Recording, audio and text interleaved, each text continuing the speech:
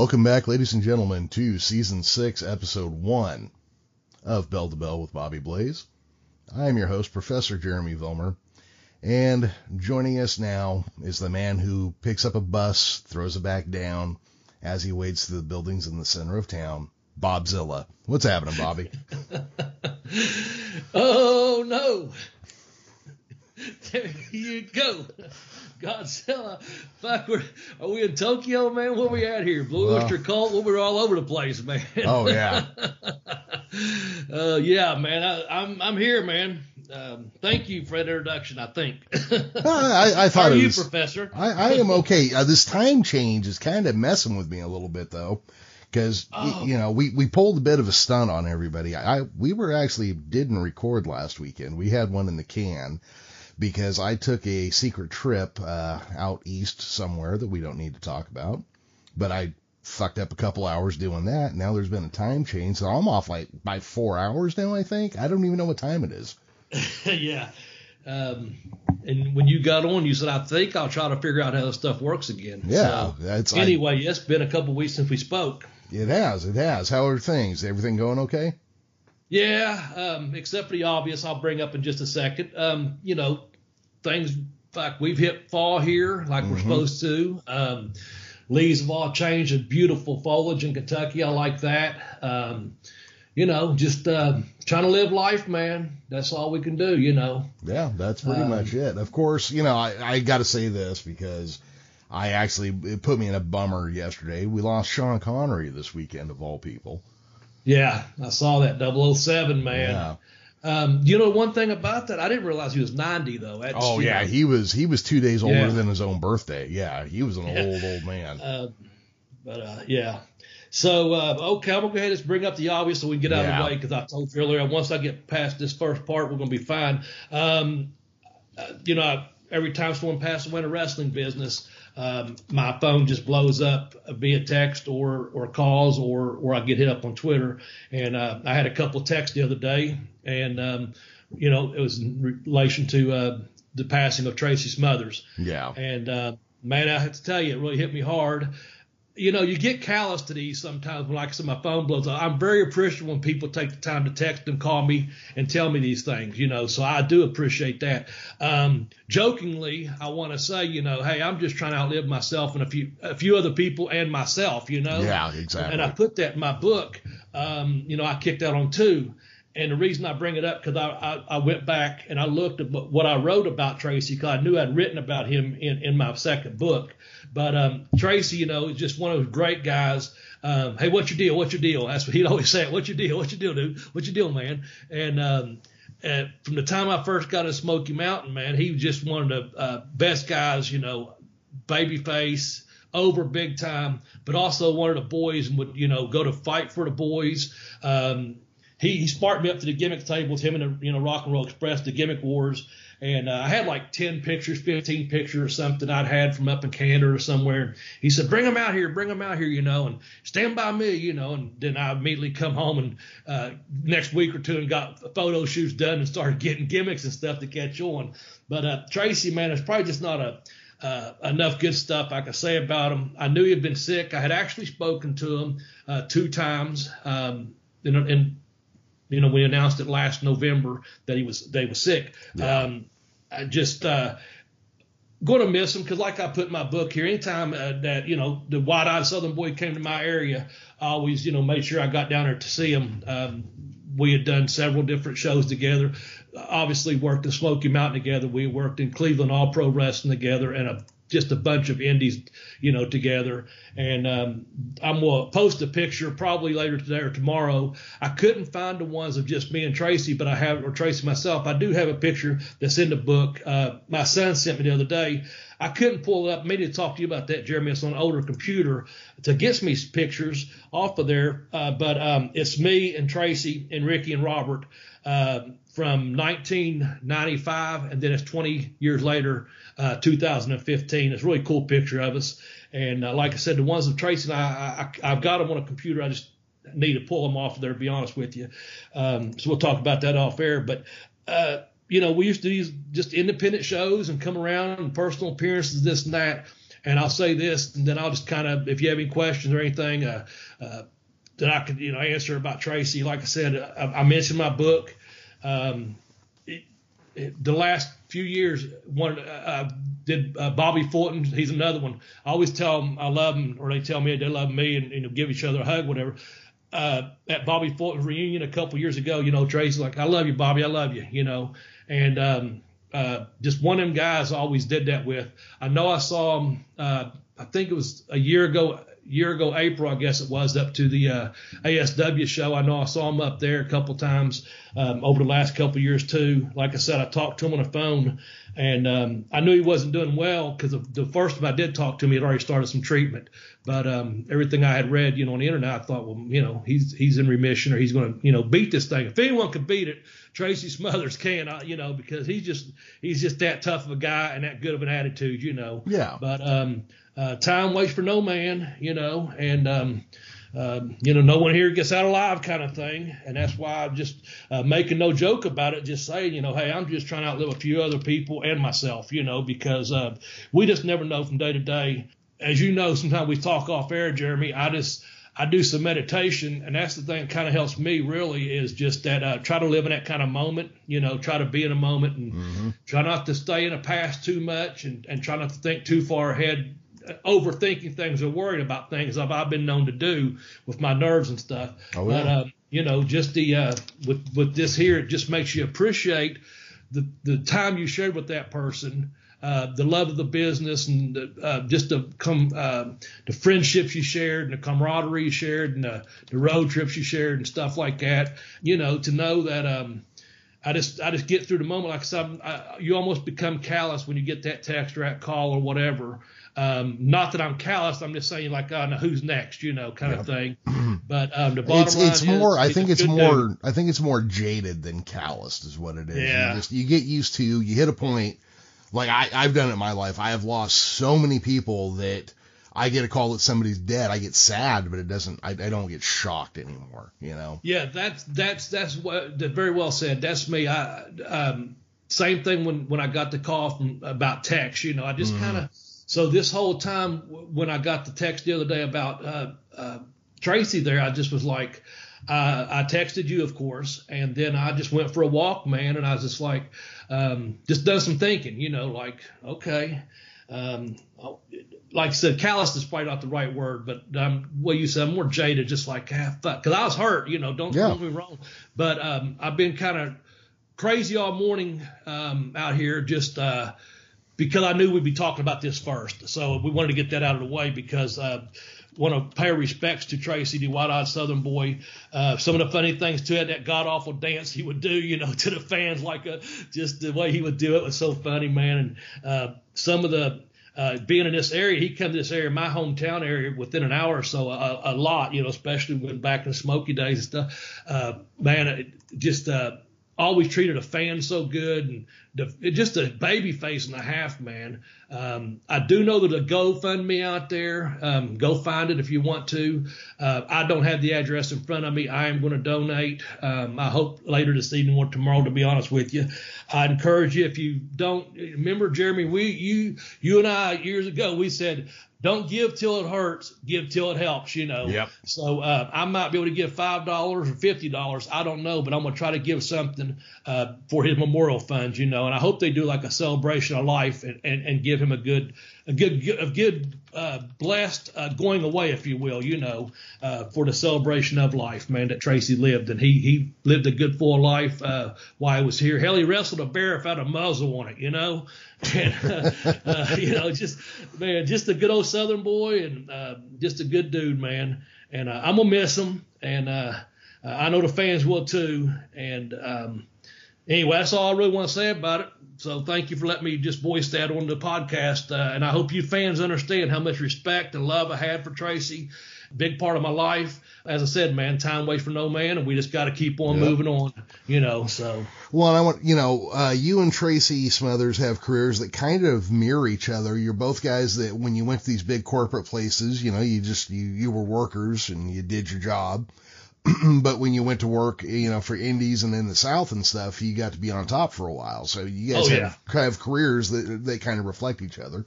Yeah. I do want to say that two things have shocked me since Tracy Smothers has passed away, though. New Jack has put out a thing where he sang Tracy Smothers' praises and said he considered him to be one of his only friends in the business.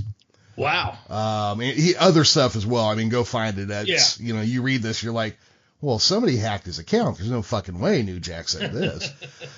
But also, Fritz von Moltke, that sour old bastard, had put a thing up the other day where he said there'd be no fucking bad talking Tracy Smothers on his page on Twitter. So, if those two guys are saying nice things, I'm shocked. I don't know how, I don't know how to put that in my head. Yeah. Tracy's just a good guy, man. He's one of them guys that no one really, had anything bad to say about him, just a good dude. Yeah. And he had a hot temper. I'll say that. I was around him a lot. And hell, I wrestled him as kendo a couple of times. And the first couple of times, that mask, I couldn't even see out of it. It's all meshed and stuff. And, hell, I was throwing kicks and missing him. He goes, "What the hell you doing?" But he calmed me right down, but I couldn't see. I was panicking almost. And then, of course, he was carrying a match, telling me, because I'm just doing a quick deal with him, a little 2-minute deal each time for TV or for promo or whatever. But it's just funny shit like that, you remember, But he always say it, "What's your deal, man? What's your deal?"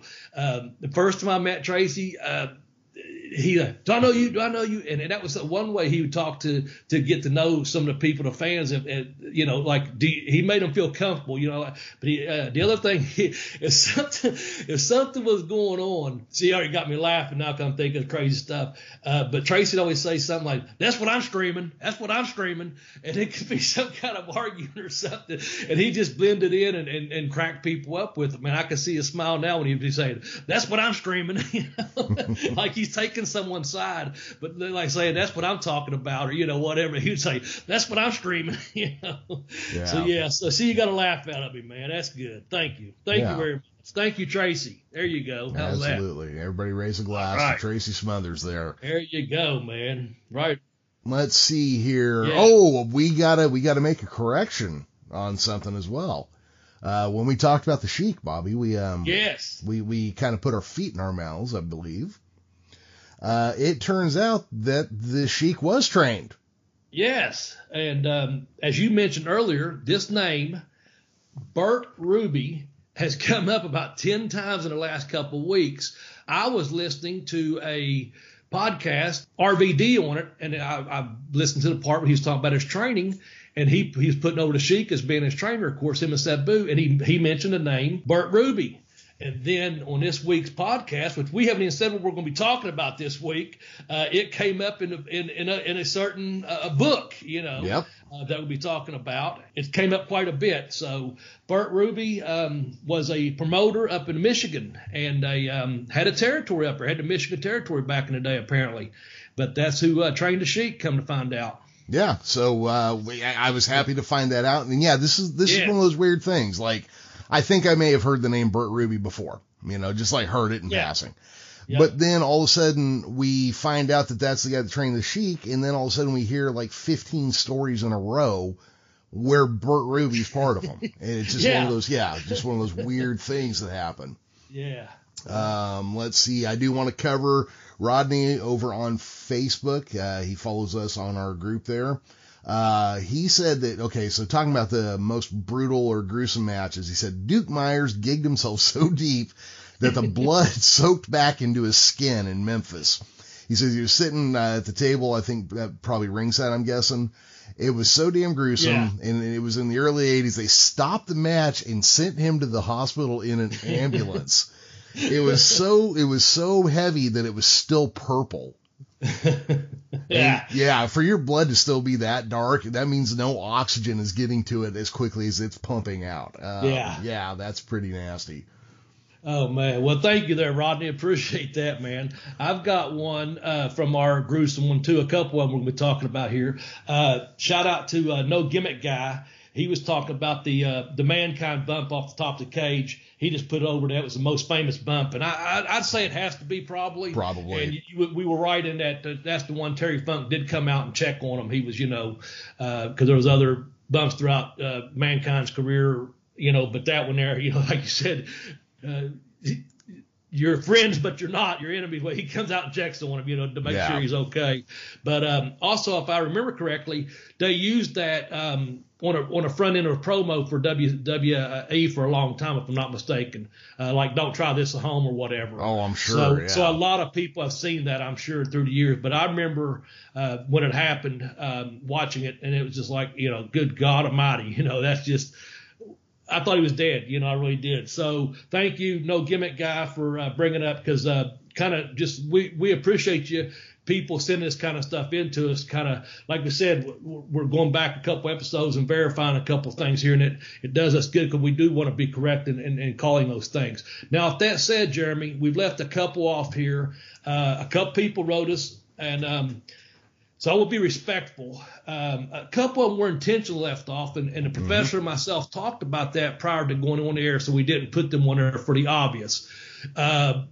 Should we mention it this week or not, Jeremy, or not? The couple of three obvious. Well, I mean, you can mention them. I don't know how much time I want to spend talking about them, though. How about zero time talking about them? Okay, perfect. Okay, so basically we left off Draws. We left off Owen, and then I had worked with and seen over in Japan Hayabushi and Habashi. Fuck, I don't know, Kabashi. Anyway, he done the I think he done the shooting star press, I guess, and broke his neck and had a very, very gruesome injury there. So some of those just left off, so we wouldn't have to go into detail and talk about them, and also out of respect for but people did bring up a couple of them on our Twitter's account. I could be found at Bobby Blaze 744. Jeremy's at the GigaCast. And this podcast, when our dual one is at Bell to Bell Blaze. And so some people wrote that in. We were doing it more to be sensitive towards our family and friends and loved ones, because those were very, very gruesome, but also more severe and serious, you know, even death related. Yeah. So that's why it was left off. I'll go ahead and say this. I'm going to jump ahead real quick to kind of keep it where we're at there. I left one off of myself. I'm just going to go jump down to that real quick. Sure. I know we're out on our notes here, just kind of so we can get off the gruesome thing here for 1 second. I wrestled Nikita Koloff in my hometown, Jeremy, for a fundraiser for a boy that was a high school sophomore that had gotten sick. And this was way back in, I think in 91 or 92, but I wrestled Nikita Koloff. And we wrestled them instead at the Armory. My old junior high school is right beside the National Guard Armory. The school donated their gym to us, so we wouldn't have to have any rent, you know, because that'd be more money for the fundraiser. Sure. Dude, I'm wrestling Nikita. He's off TV, you know, just doing indie stuff at this point. Like I said, it's probably 90 or 91. But so I go to shoot him to a turnbuckle, knowing that a big knee's going to come when I run over him full speed. Now, a couple of my friends reminded me of this week. After listening to the podcast, and they said, you left off the gruesome one. And so it was more of a gruesome thud than anything. And it hurts me to even think about it. So when you go to run at a guy, I'm going full speed. I'm young, you know, I'm excited. I'm wrestling Nikita Koloff in my hometown, you know. And he goes to throw the knee up. I should obviously run into his thigh or his hip area when he throws it up into my face and take it and protect myself. Well, by the time I guess I was on him so fast to the blazing speed that I had, you know, he throws his knee up, but his knee pads also slipped down. I don't know if he wore it like that all the time, but it has slipped down below his knee like Flair wore his. And my jaw, when I turn my head, hits his knee, and it's lucky it didn't get broken. It was a guy, and that gym had this echo. It was just that it used to be a high school gym, then it was a junior high gym, so it was years and years old, but it's had this great echo system, you know, just boom, the amplification of it, I guess, is, man, my jaw hit his knee and it just thud. So that was pretty gruesome for me. I won't say it's the worst injury I had, but a couple people said, man, you didn't mention that you wrestled Nikita. Put yourself over in your own show sometimes, Bobby. You know, and I was like, okay, I'll bring it up. So not as gruesome as some of the ones that made the list, but yeah, getting kneed in the jaw by Nikita was no fun at all. I'll say that. Good thing was I didn't take the Russian sickle. And we did a 20-minute straight through Broadway, you know, because just because it's a fundraiser, it's my hometown, and he was just doing Indian stuff at the time, and we was all happy that we put together a good show for this young man and his family. So it's all good, you know. Yeah. See, here's the thing. I was going to ask about the Russian sickle, but since you were telling the story about the knee, I figured you didn't take it, because otherwise that would have been, that would have been right there, like, and then he tried to knock my head off. So, yeah. We teased it actually, and because he said he wouldn't give it to me if I wasn't want to take the finish, and I'm like, yeah, I understand, that's your finish, I get it. Yeah. But no, we teased it. He shot me in and went for it, but I grabbed the rope and stopped, and he stood there and he did his big bow up flex, and all that. And people, we teased it. So it was good. It wasn't my greatest match, but it was a damn good match for what it was. In fact, I met a guy, a good friend of mine. I didn't know this guy at the time. This big guy come down to the gym a couple years later, was walking down the hallway to the gym. I just thought of this, and he goes, I hate you, man. I never even met this guy before. And I'm like, what? But I could tell he was joking. Right. And I said, what? He goes, man, you beat my favorite wrestler. And I said, what are you talking about, man? Because this is a couple years later. I was in Smoky Mountain at the time. He said, man, he goes, his name's Robert Pritchard, okay? Just give him a big plug here. He's a good dude. But he said, you beat my favorite wrestler, Nikita Koloff. And he was like in like the 8th grade or something when that happened, some 9th grade or something like that. He was like, you beat my favorite wrestler or something. I don't know how old he is, but I know he was in school and younger. And anyway, I do know, I think to this day, Nikita Koloff still his favorite wrestler, not me. Yeah. I actually rented a spot off him. And if any of the guys listening in the Ashland area, I had my training school out there at Pritchard Lawn Care. He had a big building, and I rented a spot, and several guys that I helped out. We ran shows there out here at his lawn care building several times actually. But anyway, that's just me telling a story there and getting Robert over there. Hell, he only listened to the show. He's too busy with his business. But just funny when someone comes up to you and says, I hate you. You don't even know him. You're like, what the fuck, man? Well, I could tell, though, Yeah. But I said, I didn't beat him. It was a draw. Oh, man. So, anyway, let's move back to our list. That you have to you had a couple more ahead of that. I jumped down there so we can get that out of the way. Yep. Well, yeah, there are just a couple quick things. One of our regular listeners, Joe Lara, he has started a podcast. I believe they're just hosting it on YouTube. But if you're into like metal and hard rock and that kind of stuff, go to facebook.com/rockanon1. It's the number 1. So like Rockanon1. But Joe's like really into that heavy metal scene. Him and a bunch of friends are putting this on because you can't go to any shows right now. So this is how they're getting their metal fix.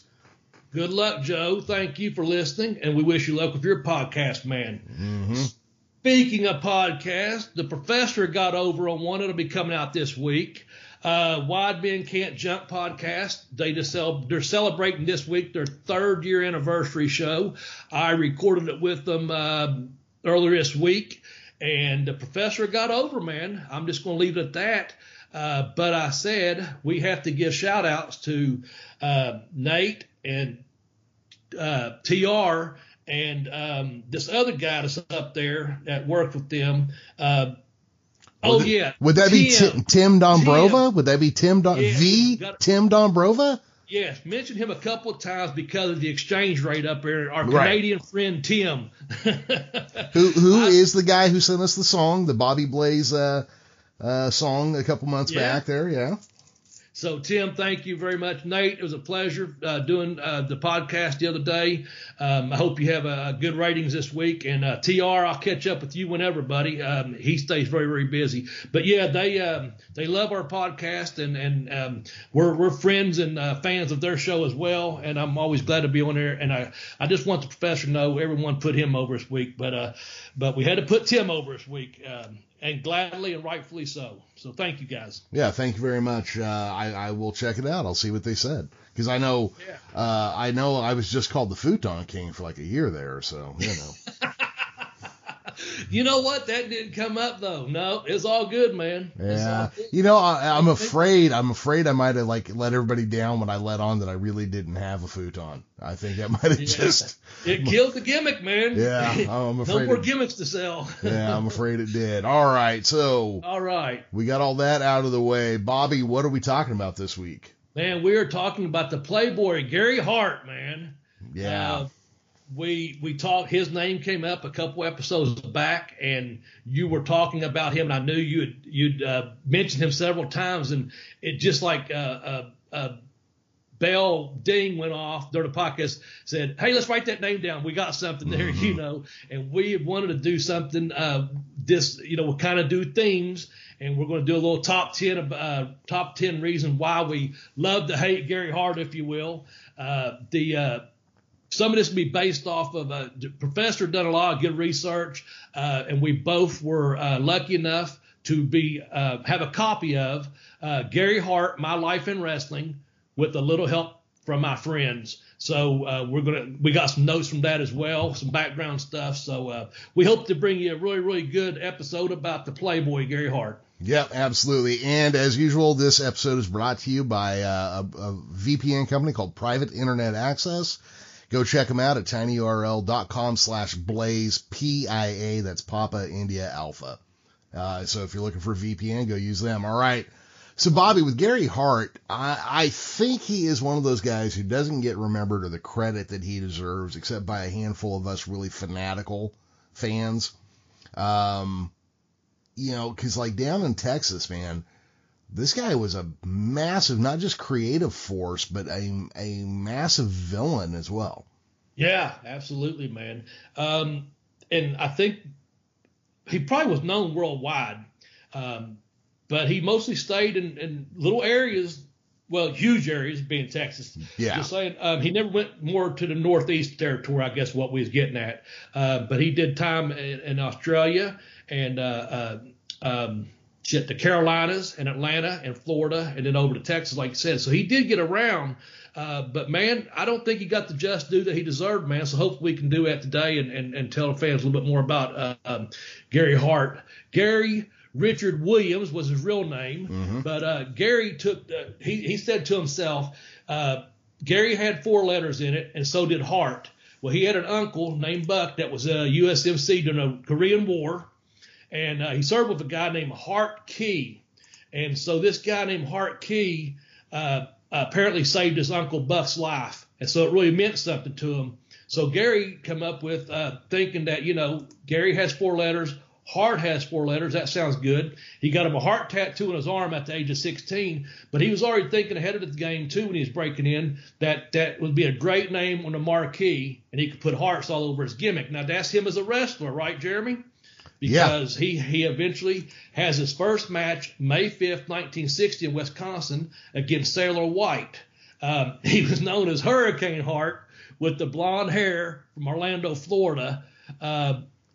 How do you say his trainer's name? Billy, is that Goals? When I was reading it, I wasn't sure. But anyway, Gary went ahead and used that the Hurricane Hart and had blonde hair when he broke in as a wrestler. Yes. Billy Goelz, Goalies. So I'm guessing that's either Goals or Gels, but I have never, honestly, I'm usually pretty good at people's last names because mine is so fucked up. I pay a lot of attention to them. I have never actually come across this last name before in my life before this week. Right. Yeah. Well, that's what we'll say Goals. Anyway, so that's how he got to start, man. He had been doing some training with this guy up in that area, in the Chicago area. And that's where we're going to go with kind of just a little background there for you folks, that he wrestled, broke in 1960. So we're going back that far. And we're going to start our top 10. Is that right? Yes, and we are. We've got this is from his book. I'll let the professor introduce it because I think he has some heat with what Gary was saying. Well, okay. So number 10 is Gary and the Mob with a question mark. Now, I'm in California. The Mob has never really been a presence here. There's a few rumors about the Gallows having I got an uncle and, you know, whatever. Okay. But I do happen to know that in the 60s in Chicago, you didn't fucking talk about the mob. Right. And Gary opens his book with, hey, you know, I don't want to break kayfabe. 5 years ago, I would never have done this.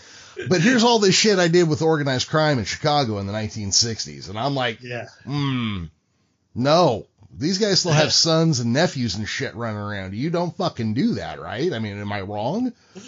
Yeah, but I bought it, okay? I'm a mark. I bought it. I read it, and I was like, so, you know, he basically hooks up a guy that goes out and collects coins out of a machine. No harm there. Mm-hmm.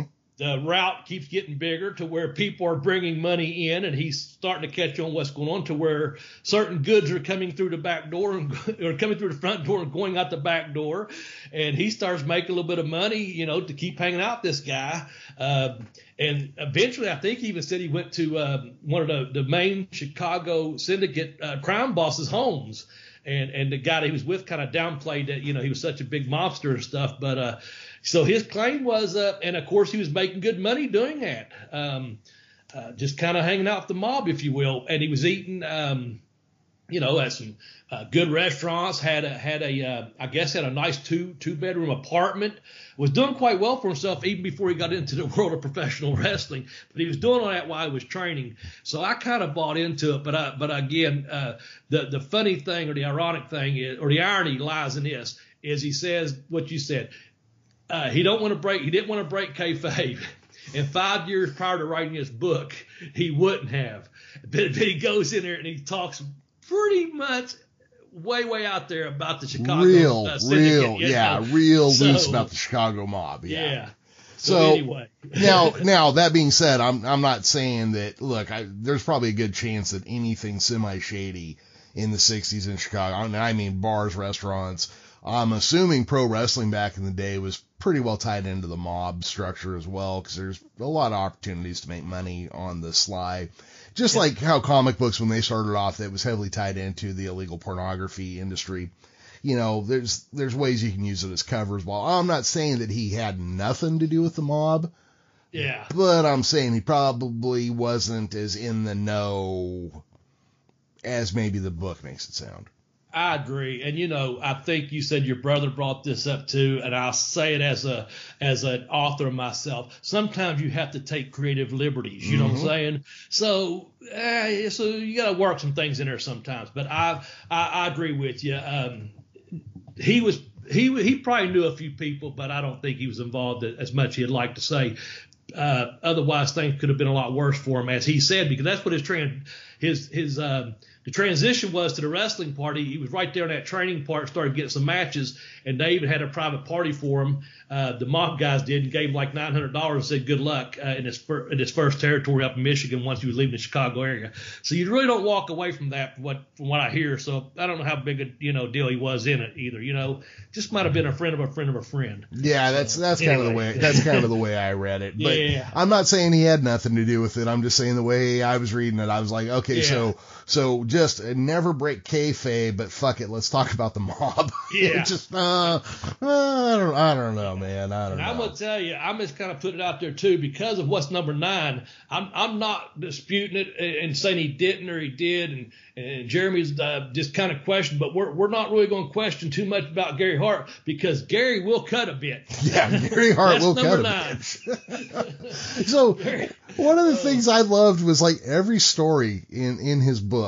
Every story involves somebody setting up a razor at the beginning. Like every story is like, I was getting ready to go get sundaes for my kids, and I'm setting up a razor blade and blah, blah, blah. He carried a razor. Yeah, he did. He carried a straight razor in his jacket pocket. So apparently at some point, the missing link comes up behind him and like wallops him in the head. And Gary, knowing that the missing link's a bigger guy, didn't say fuck all that first time. And then he got punched and knocked to the ground, so Gary goes for the razor and just slashes the shit out of the missing link. Jeez. Now, the rumor is, or what Gary thought thought that Ken Mantell probably put the link up to it. Yeah. And that sounds like, see, this is what I mean. Like, the wrestling was some mobster shit back then. This is what I'm saying. It's like, I don't think he wasn't involved, but I don't think he was. But wrestling itself, before it was corporate, was some fucking shady business and shit like this. You could slice a dude up. Cops weren't called. No. HR, HR didn't get involved. You weren't taking a week off without pay while waiting fuck the bookers want to put the guy up to hit you. Who you go to? Yeah. So the long and the short of this one is that Gary carried a razor, and you did not fuck with Gary Hart. No. Nonetheless, he was a Chicago street boy according to his own background. Right. And he didn't give a fuck if you were bigger than him. He'd fucking look you right in the eye. Bobby, also going along with the story you came across. Yeah. Bill Watts, I was reading an article about him, and he talked about how I was just looking up some background stuff outside the book, and of course doing YouTube and just, internet and stuff. But Watts said that he backed Abby down in the right thing, that Abby was, being a little bit ashholish, I guess, about business, not wanting to do certain things that was right for business. And Gary come in and fired up on Abby and backed him down, and apparently cussed him out as he was backing him down and yelling at him. And they said you don't go around cussing to Abby, and put him in his place, but Gary Hart did, and Abby ended up doing the right thing. Now, I don't know exactly what time period that was, but I know it was in an article I read, and it was Bill Watts was telling a story that he really respected Gary Hart from earlier on, and that was one of the things that impressed him later on in life, that he backed Abby down. Yeah. So I don't know if he pulled the blade out, but apparently he cussed him. And, of course, if he pulled the blade on Abby would probably just say, fucking cut my head. What are you going to do, Yeah, you're just going to lose your fucking razor in this scar up here. Yeah. Exactly. So, that was just one of those things. I guess he just didn't take any shit from people, man. And like you said, that Chicago street background, I think, some of that was, pretty legit for him to get it. To do what he did with his life, no matter what, how a little bit maybe, on the book, how, he might have doctored it up a little bit or whatever. Fact is, he come up and does something really good with his life. Oh, yeah. In professional wrestling, you know what I'm saying? Yeah, and, the thing is also, like, when we're talking about this, a lot of this information we're getting from his book or from stories that were told by him in a lot of cases. And look, we're both storytellers to a certain degree, and you never let the facts get in the way of a good story. Absolutely not. Yeah, I mean, when you look at a story and you go, well, I can make it good or I can make it factual, always go with good, because you can deal with the facts later. Yeah. So I'm going to go. Leaves number 8. Yeah. Right? So WCCW, World Class Championship Wrestling, was a lot of Gary Hart back in the day. During its quote unquote golden years, he was the guy, he was the booker. He was handling the TV production. He was the driving force behind, like, even the creation of the 6-man tag titles, which they used as a way to promote one of the bigger feuds that we'll get into here in a bit. Gary was really the driving force creatively on and off screen. Yep. He was there from like 1979 through 87, man. Yeah, with a small break in there somewhere. Yeah. Yeah, there was a small break in there. Yep, sure was. But he's creative force behind that, man. That's why I was saying there's some facts there. We're not fabricating anything there. That's when you see the WCCW product. Gary Hart was a big part of the brains behind that operation on the booking end and the creative end. And like you say, you'll get in a couple more things about that in just a second. But that's pretty cool, man. That I didn't know he was that much behind the scenes, which brought a point up to you and I. Mm-hmm. Just kind of real briefly, Gary, he broke in 1960. He eventually went to Australia with Jim Barnett. Jim Barnett. He come back from there and went to the Carolinas, and then I think he went to Oklahoma for Watts, and then down to Florida for Watts, which we'll get into some of that stuff he done too that way. Maybe why he did not work that Northeast corridor or work for the big corporation up east is because he was doing so good out in the big state of Texas. You know what I'm saying? We kind of talked about that. That's why I was going with that. He worked in a lot of major companies, but when he did Florida when it was hot, and then he got to Texas and it became hot. And like I said, that maybe even we was talking off air, maybe even he was offered a contract or something to come in up east and do something, but maybe it was not. They didn't want him to be Gary Hart. They maybe didn't want to be the Playboy.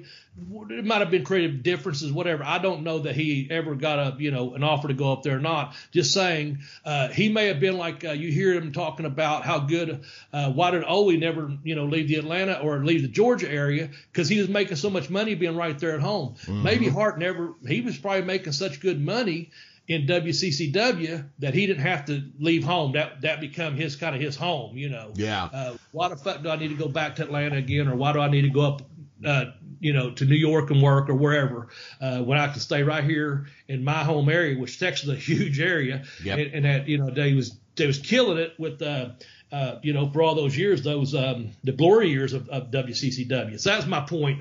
Sorry about the fucking random thought, man. I had a brain fart. Oh, it happens. Yeah. Look, we talked for 2 hours straight. We're gonna have that brings up two thoughts here. You're talking about how the size of the Texas market. What we're not used to now, or what we don't see now, is that basically when you had a wrestling territory back in the day, there was wrestling 7 nights a week, sometimes twice on Sundays. Yeah. And it just went a circuit. It just, Monday was here, Tuesday was here. In Texas, you had 3 or 4 offices in Texas that shared talent. Oh, so absolutely. Yeah. So if you were wrestling in Texas at the time, there was work almost every day for you. You had Dallas, and you had Houston, and you had Amarillo. You had that, at least that many.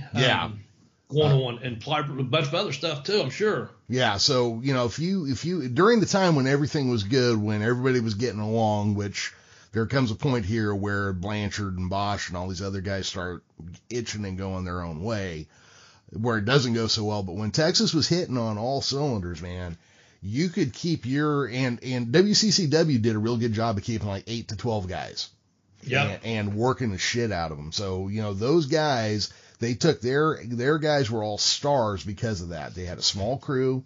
They worked all the time. They could send them anywhere. And Texas is such a huge area that you could even stay fresh staying in your own area. Right. Yeah. Right. So that's my point too, that maybe he had opportunities elsewhere, but otherwise he stayed where he was making the money, and that's a smart thing to do in that business. Oh, absolutely. And this makes me think of one other thing, that in his book he was saying that while he was booking, after his kids were born, he started to look at booking differently. He'd bring a guy in, but he'd tell him, "Hey, I'm only going to use you for 6 months. Don't bring your family down here. Don't buy a house." Or he'd tell him, "Hey, I'm only going to use you for this period of time, but I'll keep you till the end of the semester so that your kids don't have to move middle of the year." Shit like okay. That. And I thought that was really cool, because a lot of pro wrestling that you hear about, especially in this older time. Well, you remember that scene in Goodfellas where he's talking about, "Oh, your restaurant burned down. Fuck you, pay me." Exactly. Yeah. Exactly. That's it. Fuck you, pay me. That's it. That was kind of that. Oh, man. All right. Well, let's move on here to number 7, which is his client list. I don't know that anyone had a client list like Gary Hart had, man. My goodness. Well, first of all, let me jump back real quick. He started managing in the late 60s. Yep. He was tag team with Angelo Poffo. So during that time, he got to also manage Angelo, and he really enjoyed it. He felt like he was really comfortable on a microphone. He could say whatever he felt, and that's where he really started getting into the managing part. So he took Bobby Davis, I think it was Buddy Rogers' manager, that dressed real flashy and dressed real nice. Well, Gary didn't have that kind of clothes at the time, but he considered himself like a poor boy, a poor man's Bobby Davis, if you will. But that's where he started managing in the late 60s. And so from there, he had Angelo Poffo as one of his first clients, if you will, before he starts, making the rounds as a manager big time. The next big one was, and I'm going to let Jeremy take over after I mention this one name. The next big one that he managed was someone that Bill Watts put him with out in Oklahoma, and that was the original spoiler, Dan Jardine. So, as Watts said, when he put them two together, it really popped the territory. So I'm not saying that was his first big name he had, because I'm not sure if the chronological order is that. But, man, Jeremy, give us a rundown of some of these guys, great talents that he had in the stable. Yeah, well, obviously that'd be the spoiler, Bruiser Brody. He came up with the idea for and executed the Great Kabuki, of which he actually ran 2 Great Kabuki simultaneously. He said if you saw Gary with the Great Kabuki, that was the real deal. If he didn't have Gary with him, that was Golden Dragon, or this other guy that he used. He also managed the Great Muta, who is, again, every masked wrestler I've ever seen, I'm pretty sure, was the Great Muta. Terry Funk. Gary did go to work for the Funks in Amarillo, and he wanted to go as a manager, but they didn't use managers, so he had to wrestle there. Abdullah the Butcher was one of the guys that he'd bring in. Rip Hawk, yep. Swede Hansen, Missouri Mauler, Brute Barnard. That was just basically going up to his time in WCCW, where we haven't even gotten into his time with Turner. Right. Yeah. Right. Well, the JTEX Corp in Turner, that was like 1989. Once again, there's some familiar names. Muta, Funk, Buzzsaw, Dick Slater, and the Dragon Master. So, and I know we've probably left someone off that list. Oh, we've left tons of people off. Pac Song, Dusty Rhodes. There you go. Yeah.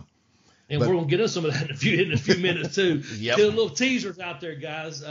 Well, hell, do we have any more people to list? Because it looks like number 6, you're going somewhere with that. So use that as a segue. How's that? We might as well go to number 6 then, shouldn't we? Yeah. Number 6 is Gary and Dusty. And, of course, when I use the name Dusty, there's only one. I don't need to specify any further. We're talking about Dusty Rhodes here. Dusty Rhodes, up until the early 1970s, was a heel tag team wrestler, if you can put your head around that, Bobby. Yep. And in one match, Gary Hart and his client Pac Song turned on and beat the living tar out of Dusty Rhodes. This is where Dusty Rhodes turns face. Yeah, 1974 in Florida, I think. Yep. And I think I want to correct myself, if I'm not mistaken. When you watch that footage, I might have said Eddie Graham stepped back in to help, but it was actually Mike Graham tried to step back in and help Dusty out with that turn when Pat Song and Hart turned on him. So I think I said it was Eddie. It was actually Mike, because Dusty puts over Mike saying he puts his name in there saying, this man's starting to show a little fire himself or something like that, But what a big swerve, man, to turn Dusty babyface to get him over like that. And my God, did Dusty get over as a face or what? Oh yeah, second most recognizable athlete in the world, Bobby. Second most. Yeah. Second most. Okay. But this leads to a thing years later, when Gary is running WCCW for Fritz. Mm-hmm. They had dates with Harley Race set up to come in as world champion, and then something happened. Dusty got the title from Harley. Yeah. And Fritz, who I guess we have to think was trying to get his boys set up, and because he was president or about to become president of the NWA, and we have to assume that he was going to start pressuring to get David, I would guess. Yeah, I would think so. And I think it meant he was second in charge at that time, if I'm not mistaken. Yeah. Or big influence in it. In NWA. Yeah, but Fritz was a power player in the NWA. Right. But because of this, Fritz told Gary that Dusty would not be coming into Texas, basically, as world champion, because he didn't want a different Texas world champion than what he was doing. And Gary, because of his relationship with Dusty, actually wouldn't tell Dusty himself. He sent the message through Jim Barnett or somebody, what he said, how he did it. But yeah, I just thought that was like an interesting, just like, shit, how do you go and tell NWA world champion Dusty Rhodes, yeah, we can't use you? Yeah. How does that phone call work, Yeah. Oh, hey, Dusty, I know you're the world champion, but yeah, fuck on off out of Dallas, man. Oh, man.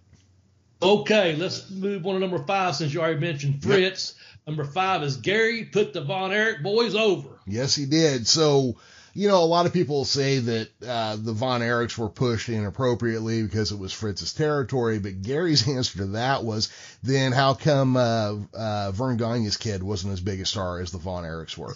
How come Mike Graham wasn't as big a star as the Von Erichs were? He went out of his way to use them. As a matter of fact, according to some of the stories I heard Gary tell, Fritz wasn't even that sure about putting his kids over that big, except Kerry. Yeah. Now, Kerry apparently was the golden boy and, whatever. But right. Outside of that, it sounded like Fritz was fighting Gary on putting his boys over. Does that match what you heard? Yes, it does.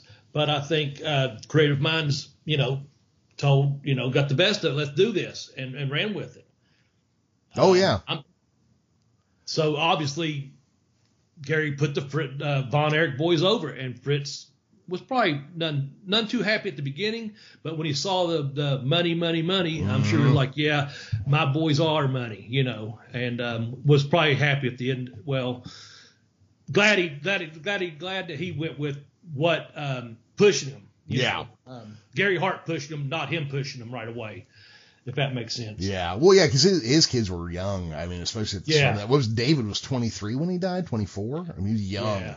But the other thing that happened at this point that helped push the Von Erichs over the line, well, there were two feuding guys back in the Georgia area who were kind of tired of working there, Michael Hayes and Terry Gordy, who used to be part of a team called the Fabulous Freebirds that had broken up. Yeah.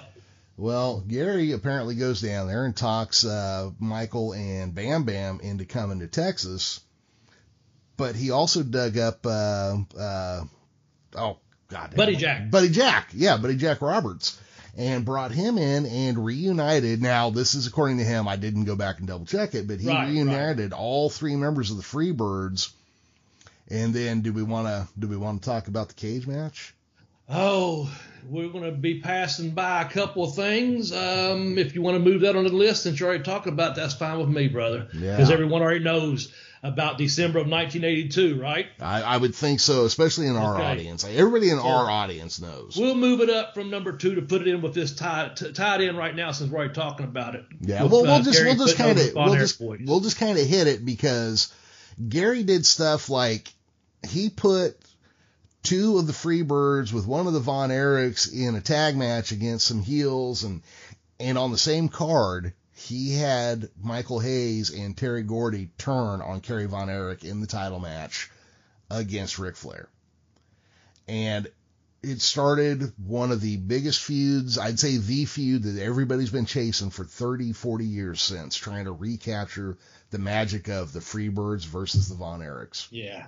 And if you've ever listened, if you're a new listener, welcome to the podcast, fans. Thank you, wrestling fans, for tuning in. But as our regular listeners know, we've talked about that angle several times on several of our podcasts, and that's just so over for our audience, I think. That really caught on to the bell-to-bell Bobby Blaze and is that WCCW and then that big cage match and the smashing and the grashing and the biggest angle, like you said, for 33 years, going for 40 years now or whatever. Yeah. So hell yeah, man.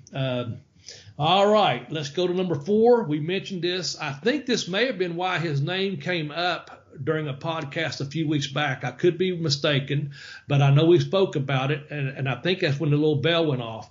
And that is this, man. Gary survived the plane crash that killed Bobby Shane. Yep. And it's February 20th, 1975. Hart, I think he went back and pulled Austin Idol out of the water, and also helped Buddy Colt get out of the water, right? Yes. Buddy Colt was flying it. I found to be interesting. That same plane had just been used by Watts. He flew it from Atlanta to Jacksonville, believe it or not. I don't know all the facts of it, but it was a little article, and said Watts had flown that same plane from Atlanta to Jacksonville. So I'm not sure if who took it from Jacksonville to where, but I know it was a stormy night in Tampa, and they was going for the runway. They pulled up short. Actually, when they was going to a smaller airport, they couldn't make it to Tampa International. Anyway, the plane crashed into Tampa Bay, man. It killed Bobby Shane, but Hart survived it. Even with a bunch of, he was already injured. I think he broke his shoulder and leg, shoulder and back, wasn't it? He still swam back out and got help.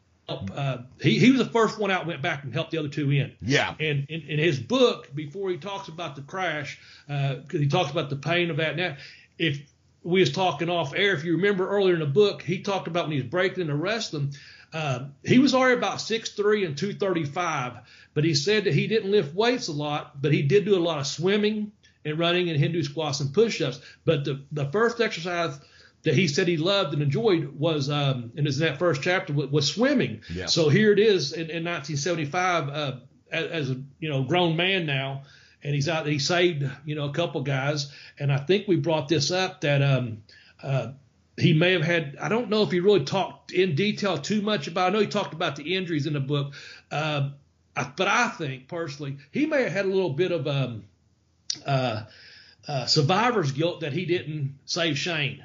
But I don't know that. Just seemed like he may have felt a little bit. Well, you said it before. He felt responsible, I think, for one of the Von Erichs.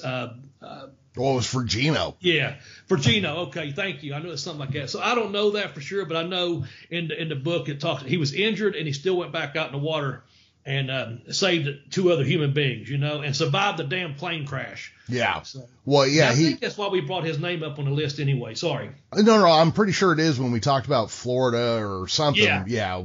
That's what it was, I bet. Yeah. But yeah, so he was injured, swam out, got Austin Idol, swam out again, helped with Buddy Colt, and then couldn't find Bobby Shane. Yeah. And if you go and watch interviews with him about this or about Gino Hernandez's death, and he is just he's a fucking wreck over it. Yeah. Which is funny when you consider like on screen what a fucking heel he was. Right. Yeah. Well, you said it's like looking at the devil sometimes. Yep. And I apologize if I said he saved Austin Idol and Bobby Shane. I meant to say he saved Austin Idol and Buddy Colt because obviously Bobby Shane passed away. So might have twisted my words around there just a second. But anyway, that's that's one tough son of a gun to do that, man. And in the book, he does detail the injuries in a rehab. I think he even talks about the lawsuit from the plane company, the insurance money. How much each of them got and this and that. It's a little bit more detailed. Do you recall that, Jeremy, or not? Only vaguely. I didn't really. I know he covers it. Yeah, he does cover it, but it didn't. Those aren't the kind of details that would stand out in my reading. You know what I mean? It's just. And it's honestly just a real brief one. In the book. So, and we're going to get out some information later on about this book, by the way. So bear with us. Let's go to number 3. I kind of skipped ahead on it here.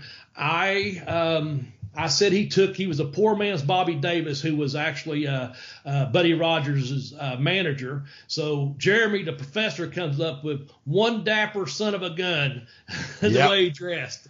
Talk to us, Professor. So and you can actually Google this and start looking into it. There's a thing with managers. You can even see it with like Bobby Heenan. He'd wear like these shitty jumpsuits and whatnot.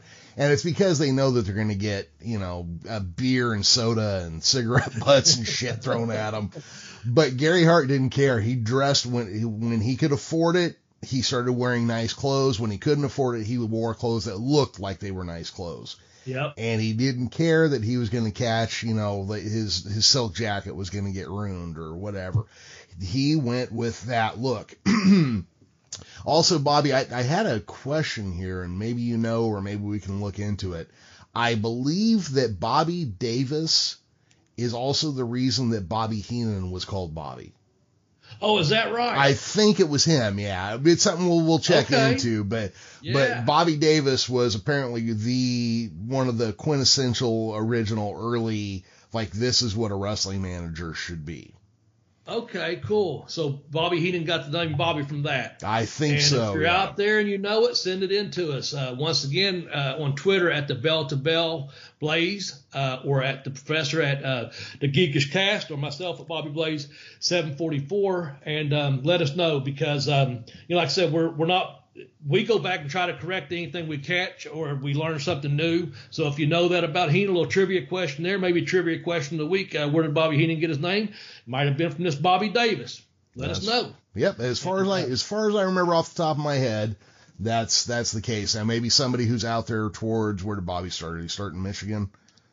But somebody over Indiana, that's it. Yep. Yeah, somebody over in that market, maybe they know a little bit better. But so Gary Hart would dress nice. He tried to look nice. Now, one of the things I loved about one of the stories that he was doing is that Gary Hart used to have bleach blonde hair, and he, in a match with Gino Hernandez, I can't remember who it was against, but it was a loser gets their head shaved.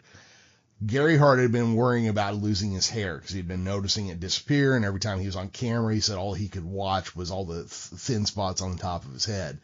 So he used his balding as a story angle. So he comes out and he goes, I'm so confident that Gino's going to win that if he doesn't, you can shave my head. Well, Gino lost, and Gary Hart got his head shaved, and he stayed bald ever since that moment. Okay. I thought that was a great story. The one of the other ones I wanted to cover, and I don't know where else we would fit this. I'll put it in here. Yeah. I don't remember what market it was, but somebody hired him and then told him that his character was gay Gary Hart. Yeah, that's what you was telling me. And so Gary Hart's like, and I'm sure growing up in Chicago, he probably knew a handful of guys that were gay who, just that was some shit you didn't talk about and moved on from. So he's like, I don't want to make fun of gay people. I don't want to, do that kind of character. So he talked, God, I don't remember who it was. It was Paul Bosch or whoever it was, but he talked him into letting him come out and give a rose to the ugliest woman in the crowd every night. And so when he'd come to the ring, he'd come out and give a rose to whatever, the heaviest woman he saw or the least attractive woman. And he'd give a rose saying that he was giving a flower to the most beautiful woman in all of Texas. So it actually pulled him back from the gay character into just a fucking heat magnet. Yeah. And I can't see him doing that anyway. That just doesn't fit his character one bit. I just can't see it as far as that being. And, it's kind of, let's just jump ahead here. Let's put this at number 2, what we've been talking about. A booking genius. Yes. Obviously, he knew, hey, look, whoever this was he's talked to, and he's, well, are you going to be gay, Gary Hart? And he's like, no, I'm not, but I've got a better idea. So that just goes with his creative mind, some of the stuff we've already talked about. But we'll go ahead and dig into this. We've talked about the Freebird feud. We've talked about Phantom title changes, making World Class bigger than what it even seemed. We talked about him he could take credit for the Big Dusty turning babyface in Florida. And also go right there, Jeremy, and tell me a little bit about what the next thing is. Well, I put down here, he managed Gino Hernandez and Chris Adams. Okay. I know you want to talk about this. Yeah, well, I would say, because Chris Adams started as a babyface, and then he turned on the Von Erichs. Now, one of the things that World Class, I would say, did better than anybody were betrayal storylines. Because they'd get a fucking crowd worked up over somebody turning on them. And number one, I'm actually going to specifically deal with one, but when he managed Gino and Chris Adams as a team together, they were just fucking despicable. I mean, you fucking hated them, You wanted to throw shit at the screen when they showed up because they'd drive a nice car, have hot chicks with them, spreading money around, wearing great clothes. This was all Gary Hart that did this, This was all Gary coming up with this shit, He was just like, so, somehow in wrestling, because people are involved, egos get involved, and you got guys like Abby and whoever they have a no job clause. I will not lose, just period. So Gary would have these situations where somebody wanted somebody else to go over, but he's like, we'll say, we'll use Kerry Von Erich or David Von Erich. We'll just throw a name in. Okay. So Paul Bosch is like, well, fuck him. I want him to lose to a jobber because I'm still mad at Fritz from that shit 10 years ago when he stole part of the territory from me. And Gary's like, okay, so I'm pushing these guys big all over the state, and I don't want that shit happening. So Gary had come up with this idea where, all right, so I'm going to let him go over, but he's going to fuck him, and that's how he gets the win. And then I'm going to go in, and I'm going to let him get me in a claw, and I'm going to razor blade myself so it looks like the fucking Von Erichs are just beating the shit out of me for having just fucked him on this match. He would do stuff like that. It would keep everybody happy. Yeah. The guys look strong. The winner still won according to how the promoter wanted it, but the guy who lost still got to look strong at the end of it. Gary got to take a licking because he just didn't give a shit. He was just there to tell a good story and put money in his pocket. So Gary, except for some of the stories he tells, but it seems like his ego did not get in the way of him putting on a good show and booking good programs. Yeah, I agree with you. And leaving what it was, that last impression, even though the person, say, from the Houston office that went over on the Von Erich, say, whatever, there's heart in there and getting, like you said, the claw, gigging, whatever. And that's the last thing that people see. So therefore, the Von Erich stays strong too. So that's just good booking genius, like you put it there, man, just a booking genius. We mentioned before, just that creative focus he must have had, to come up from that early on in that book when he had said he was just always thinking about things and knew what to say on a microphone. He never felt intimidated when a microphone was handed to him or he took the microphone. Yeah. That was just something natural that happened early on in his career, and it just continued to but he was always thinking about the business, he said, just thinking ahead. This is what'll work. Like you said, he come up helping with the 6-man tags and mixing and matching guys together, getting the Freebirds together to come back with, like you said, the Von Erichs and things like that. So just creative genius is all it is, man. Oh, yeah. Well, the creation of the 6-man title there. He needed a way to keep all 6 of those guys on a single story. And so he's like, all right, well, let's come up with a title for them specifically to feud over. I mean, we'll put that together. Because, and a lot of younger people now won't remember when a title storyline could run a year and a half, 2 years. One guy chasing the belt could go for 12, 16 months without a problem. Yeah. We talked about that early on, about 12 to 18 months, about just chasing that title until you got that big payoff, man. And it's no different than I don't think the wrestling fans today get that much from a title change every other pay-per-view or what have you, but also when all of a sudden they just drop, and I'm not bringing up any specific thing that's happened recently or anything, I'm just saying, for example, there's a cage match. Well, we have 3 cage matches, and there's a lumberjack match. Well, lumberjacks are to keep people in the ring, all these different things.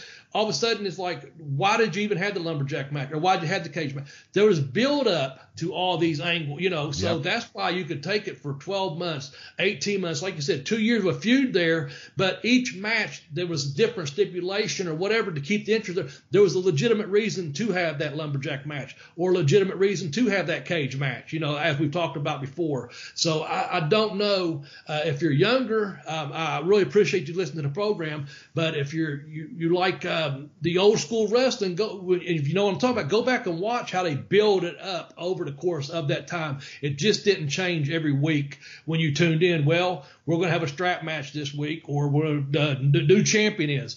That was the thing. The great thing about when we was talking about Florida championship wrestling, Florida, Georgia wrestling, we was talking about when they drop in on a Saturday night and they had footage. We actually had a title change in Tampa, Florida over the past weekend, and they'll give you a bit of the footage, That's the great thing about it. So that build up, man. And again, that takes creative booking, seeing into the future, being able to know, okay, this is what's going to draw, and this is how you draw it out. And the boys working together saying, I'm not going to get you next week.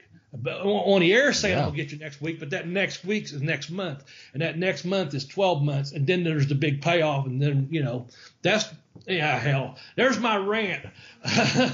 No, I think I could listen to you all day, Professor. I really could. Well, I think that's perfectly legitimate. Recently, and I think I sent you links to it, I went back and found some old episodes of Roy Shire's wrestling from San Francisco in the late 70s. Yes, you did. Thank you. And I noticed something that they would do. So, like, say, this guy comes in from Hawaii and he's looking for a title shot against Harley Race, okay? Well, Harley, he's out in Kansas or Florida, or he's not in San Francisco, okay?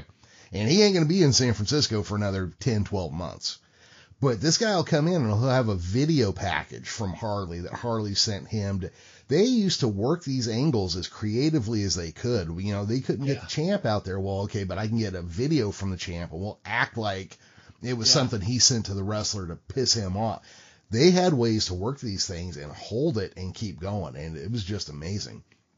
Yeah, and I'm sure our fans do listen to big fans of the Ron Fuller podcast, the Studcast. You know, he talks about that too. Where I just listened here recently to two of his biggest episodes was him getting a world title against Terry Funk, and they called bicycling. They sent it on the Greyhound bus and stuff, but they would send that tape ahead, you know, that loop. But Funk was sending stuff from Amarillo. Dory and Terry both were both sending the video packages to Knoxville for Ron, you know, and then they put it into their shows. So that's so cool how they was thinking, man. You know, that's the whole thing. They was thinking, we got to make money, and here's how we make money. And so he put the video package together. So like you said, to change it back to your side of the story, Harley's going to be there eventually, like you said, to San Francisco.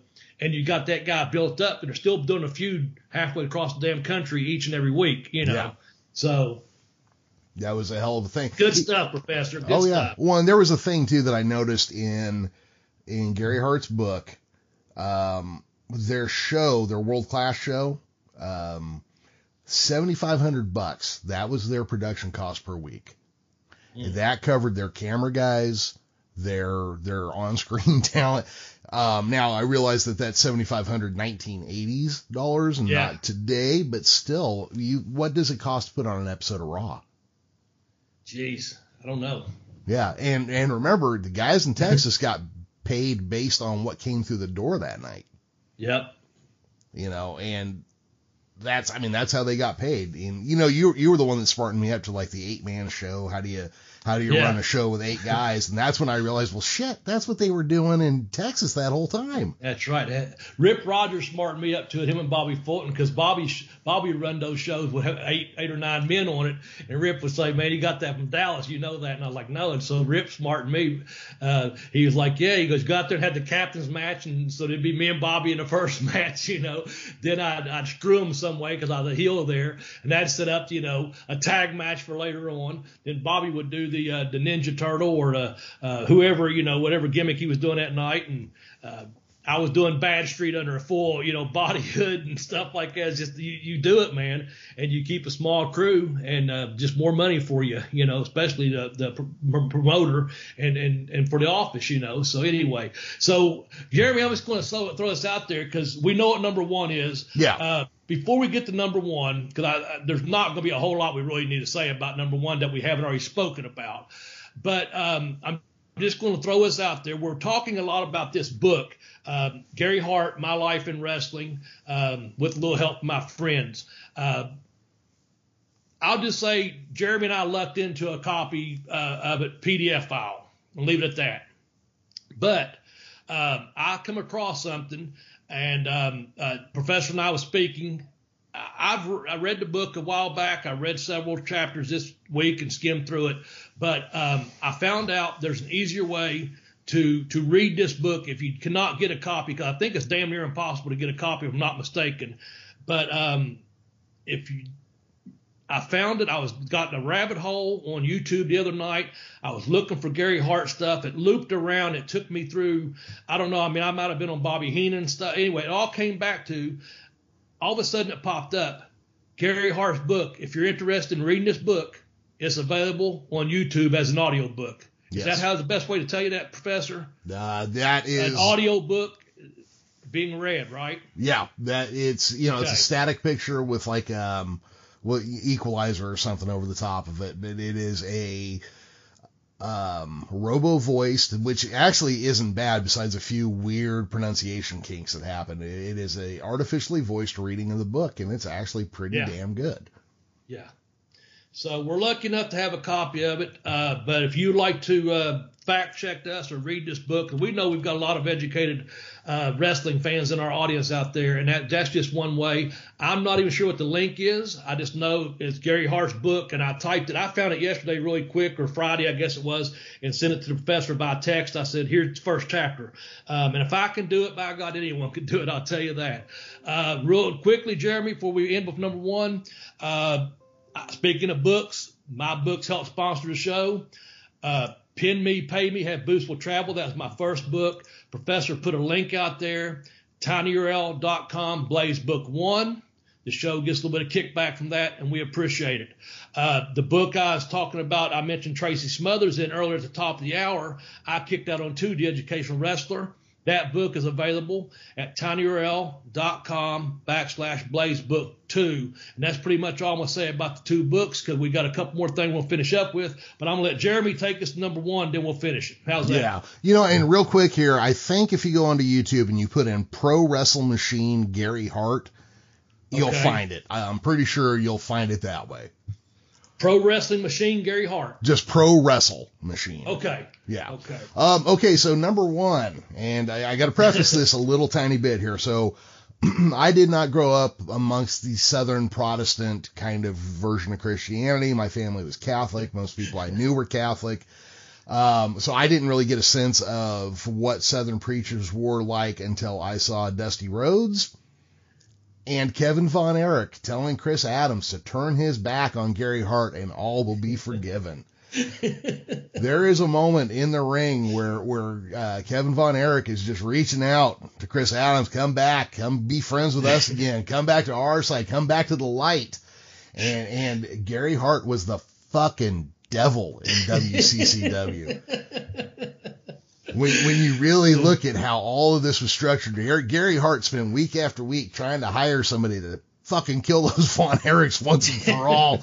God damn it, I'm going to get you guys. And the reason I'm laughing is because I'm surprised we haven't done Gary Hart sooner, because at some time way back in probably season 1, the professor was talking.